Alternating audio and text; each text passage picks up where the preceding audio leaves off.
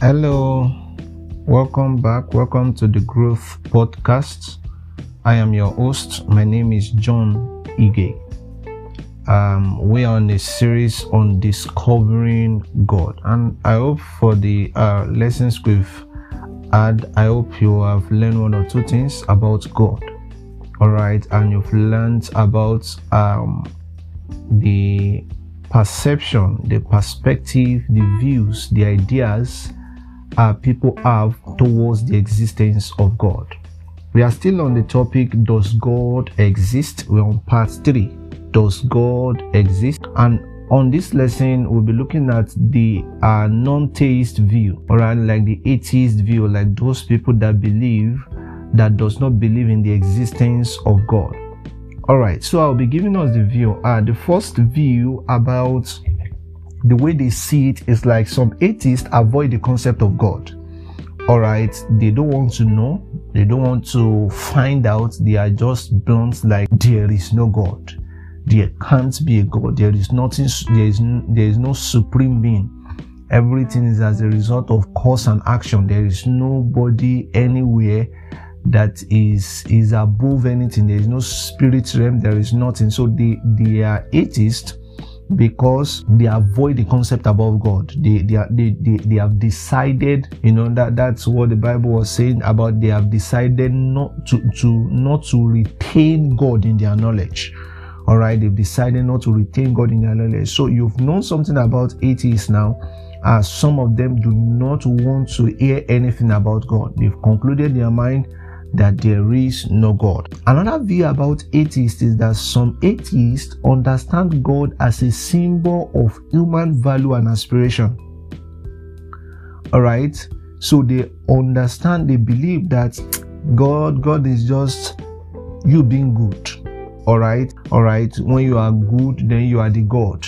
All right, when you have morals, all right, when you have morals, then you are the God. So these are another kind, but they do not believe that there is a supreme being anywhere. All right, their belief of God is that when you are able to maintain human values and aspiration, then that is their own symbol of God. All right. The third view about some atheists is that some atheists believed, one of them is Richard Dawkins, that the existence of God is an empirical question. Now, what it means by an empirical question is that the existence of God should be based on a verifiable observation or experience other than logic or theory. All right, he believed that all those people that claim that there is God, it's only theoretical, it's only story, they are only using calculation that because of this then there is God, but there are no real proofs, there are no verifiable observation, there are no verifiable calculations, all right, like mathematics, all right, that you can prove the existence of God. A universe with a God would be completely different from the kind of universe from one without. So what these guys are saying is that, what these kinds of atheists are saying is that if truly there is a God, then the universe, the world we are in right now will not be like this. All right, that if truly there is a God, Nigeria will not be like this. If truly there is a God, then the political system, there won't be corruption. All right, there won't be corruption, there won't be killings, there won't be a lot of issues that we have like this. So their belief is like the universe we are currently in.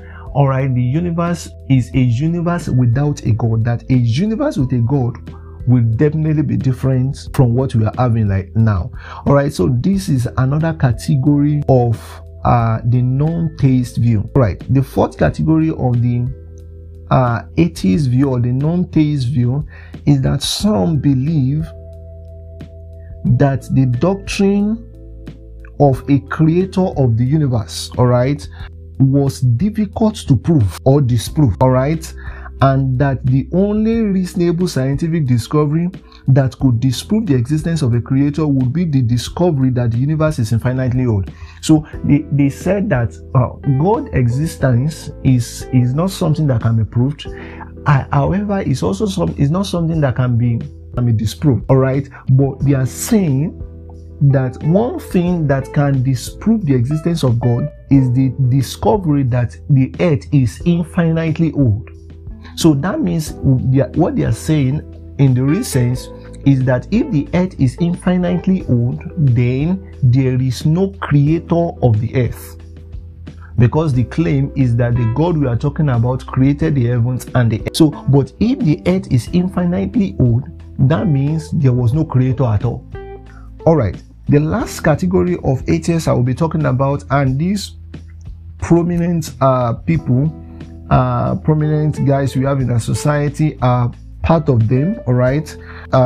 Stephen Hawking and Leonard Mlodinow, all right, stated in their book, okay, that it is reasonable. Now, I love the perspective of these guys. They are very, very sincere. They said it is reasonable to ask who or what created the universe.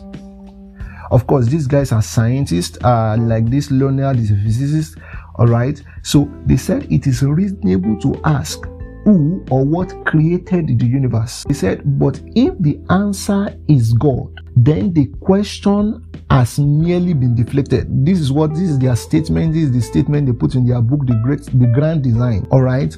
He said, but if the answer is God, then the question has merely been deflected to that of who created God. So they said it is a wise thing for you to ask the question who created or what created the world, what created the universe. But they said if you are saying that it is a supreme being that created the universe, then we need to ask what really created the supreme being. I don't know if you've asked that question yourself, that okay, this God, what really created this God? All right. So they now came to a conclusion. Both authors claim that it is impossible to answer these questions purely with the realm of science and without invoking any divine being. Can you see that? So this is a conclusion that some atheists came to, that if the answer to the creation of the universe is that the creator of the universe is God, research or this lesson is quite interesting for me, because some of them, even after realizing about the tight corner they've gotten to about the existence of God, still ended up not retaining God in their knowledge, still ended up not still believing that there is a God. Of course, maybe it's quite difficult, practicable proofs, practicable evidences that shows the existence of God, so that for you yourself, you know, I said in the intro of this series that our desire is that at the end of this series, at the end of these lessons, you will have garnered enough knowledge about God, and your faith in God will be unshakable. And this is our prayer for you all in the name of Jesus. Thank you so much for being a part of this lesson. See you in the next lesson. God bless you.